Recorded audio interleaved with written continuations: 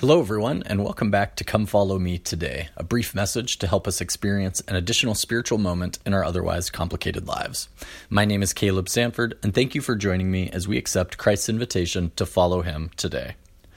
Well, we are starting a new month here at the podcast. We went live on January 1st and have published 47 episodes so far this year. There's been over 6,000 downloads since the beginning, and I think about 100 to 150 of you who are core listeners who listen to most of the episodes. For those of you who have been with me since the beginning, thank you. I hope you continue to find value in this show. If you have feedback on what you like best about this podcast, please either write a review on Apple Podcasts or send me an email to comefollowmetoday@outlook.com so I can continue to improve the show for you. For those of you who may be new to the show, we loosely track the Come Follow Me study curriculum of the Church of Jesus Christ of Latter-day Saints, working our way through the Book of Mormon, another testament of Jesus Christ. As we move into a new month, I have a challenge for each of you. As you're listening to each episode, hopefully it's enabling you to have an additional spiritual moment in your life. That's the purpose of the podcast. But it probably could help someone else have an additional spiritual moment in their lives also. They just haven't found the show yet. So my challenge for you is that after each episode you listen to, you think about who you know that could benefit from the message of that day, and click the share button on your phone and send the episode to one person. Okay. Well, we just spent the last 4 episodes hearing from King Benjamin in the Book of Mosiah. I love those chapters and could listen to King Benjamin all day long. Well, he's dead now. I'm sorry. We have to move on to the reign of Mosiah now, King Benjamin's son. So in chapter 7 of the Book of Mosiah, a man named Ammon took some people from the land of Zarahemla to go back to the land of Nephi to see if they can find the descendants of a group of people who had previously left Zarahemla some years earlier. Since the Book of Mormon timeline starts getting a little fuzzy here, let me refresh our memories of where we're at right now. Previously, another guy named Mosiah had led a band of faithful followers of God out of the land of Nephi because the Nephites were becoming wicked. He found the land of Zarahemla and joined forces with the people who were already living there, who were also descended from people who had escaped out of Jerusalem about the same time as Lehi and Nephi. This new combined group took the name of Nephites upon themselves, and the wicked Nephites back in the land of Nephi, I think were sort of just absorbed into the Lamanite nation. So now we have Lamanites living in the land of Nephi, and the Nephites are living in the land of Zarahemla.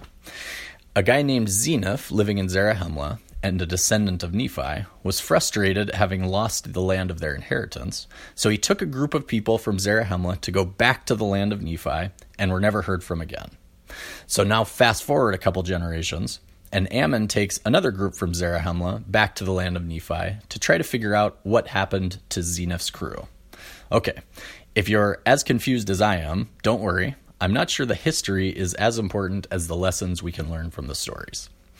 So, Ammon gets back to the land of Nephi and stumbles into King Limhi, who happens to be the grandson of Zeniff and the current leader of the descendants of Zeniff's crew. It turns out Zeniff had made a pretty bad bargain with the king of the Lamanites to inhabit a couple cities there in exchange for paying a crazy high tribute to the Lamanites of 50% of all their harvests, flocks, etc. So now King Limhi and his people are really tired of living as second-class citizens with the Lamanites and are overjoyed to meet Ammon and to hear about what's happening back in Zarahemla.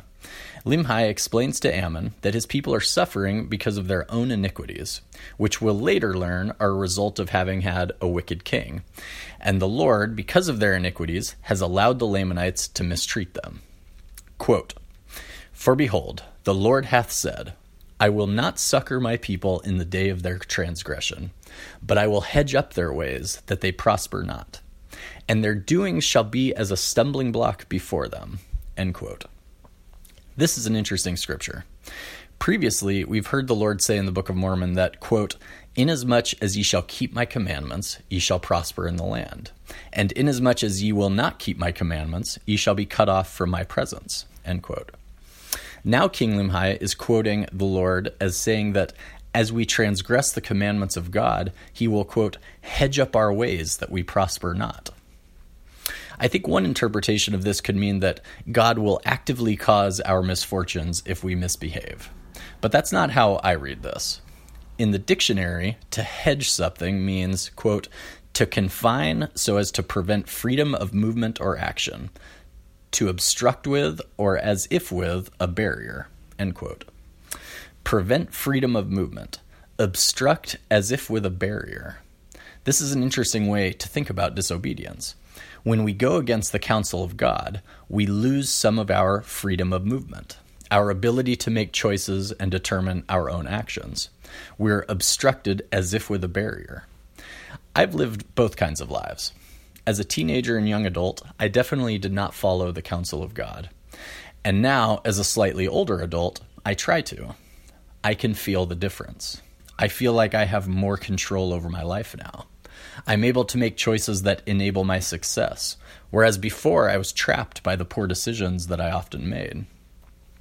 So I don't think that God causes our misfortune if we are disobedient, but rather removes some of the freedoms we gain through obedience, which in turn inhibits our ability to prosper and be happy. But then Limhi says something that's really important for us to understand. Quote, "But if ye will turn to the Lord with full purpose of heart, and put your trust in him, and serve him with all diligence of mind, if ye do this, he will, according to his own will and pleasure, deliver you out of bondage." End quote. We're all going through challenges in our lives, our own personal bondage, hurdles we're hoping to overcome, challenges with family, friends, jobs, illnesses.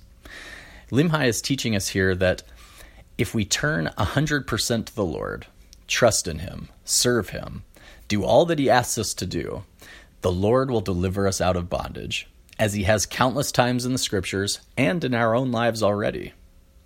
But Limhi points out here that it's going to be according to God's will and pleasure. Overcoming our challenges may not happen in our preferred timetable. It may not happen in the way we're hoping for. But if we trust in God that he knows us and what's best for us, he'll determine the best time and manner to help us to overcome the challenges we face. The question for us is whether we have the patience to wait for God's intervention and the faith to trust that he knows what's best for us, even if it's not what we would have chosen for ourselves. You might remember a couple episodes ago, I mentioned that I had applied for a job at my company that I'd been working towards for a long time. Well, I did not get the job. The solution I had for my employment situation did not happen the way I had wanted. This happens all the time to us, right? Where something we want and have worked for doesn't work out the way we had intended. We can choose to get frustrated and blame God, or we can choose to have patience and trust that Heavenly Father knows better than we do what's best for our lives.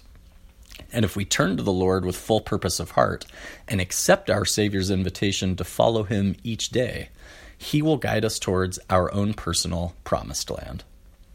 Thank you for listening today. Please don't forget to share this episode with someone you think might benefit, and I'll see you next time.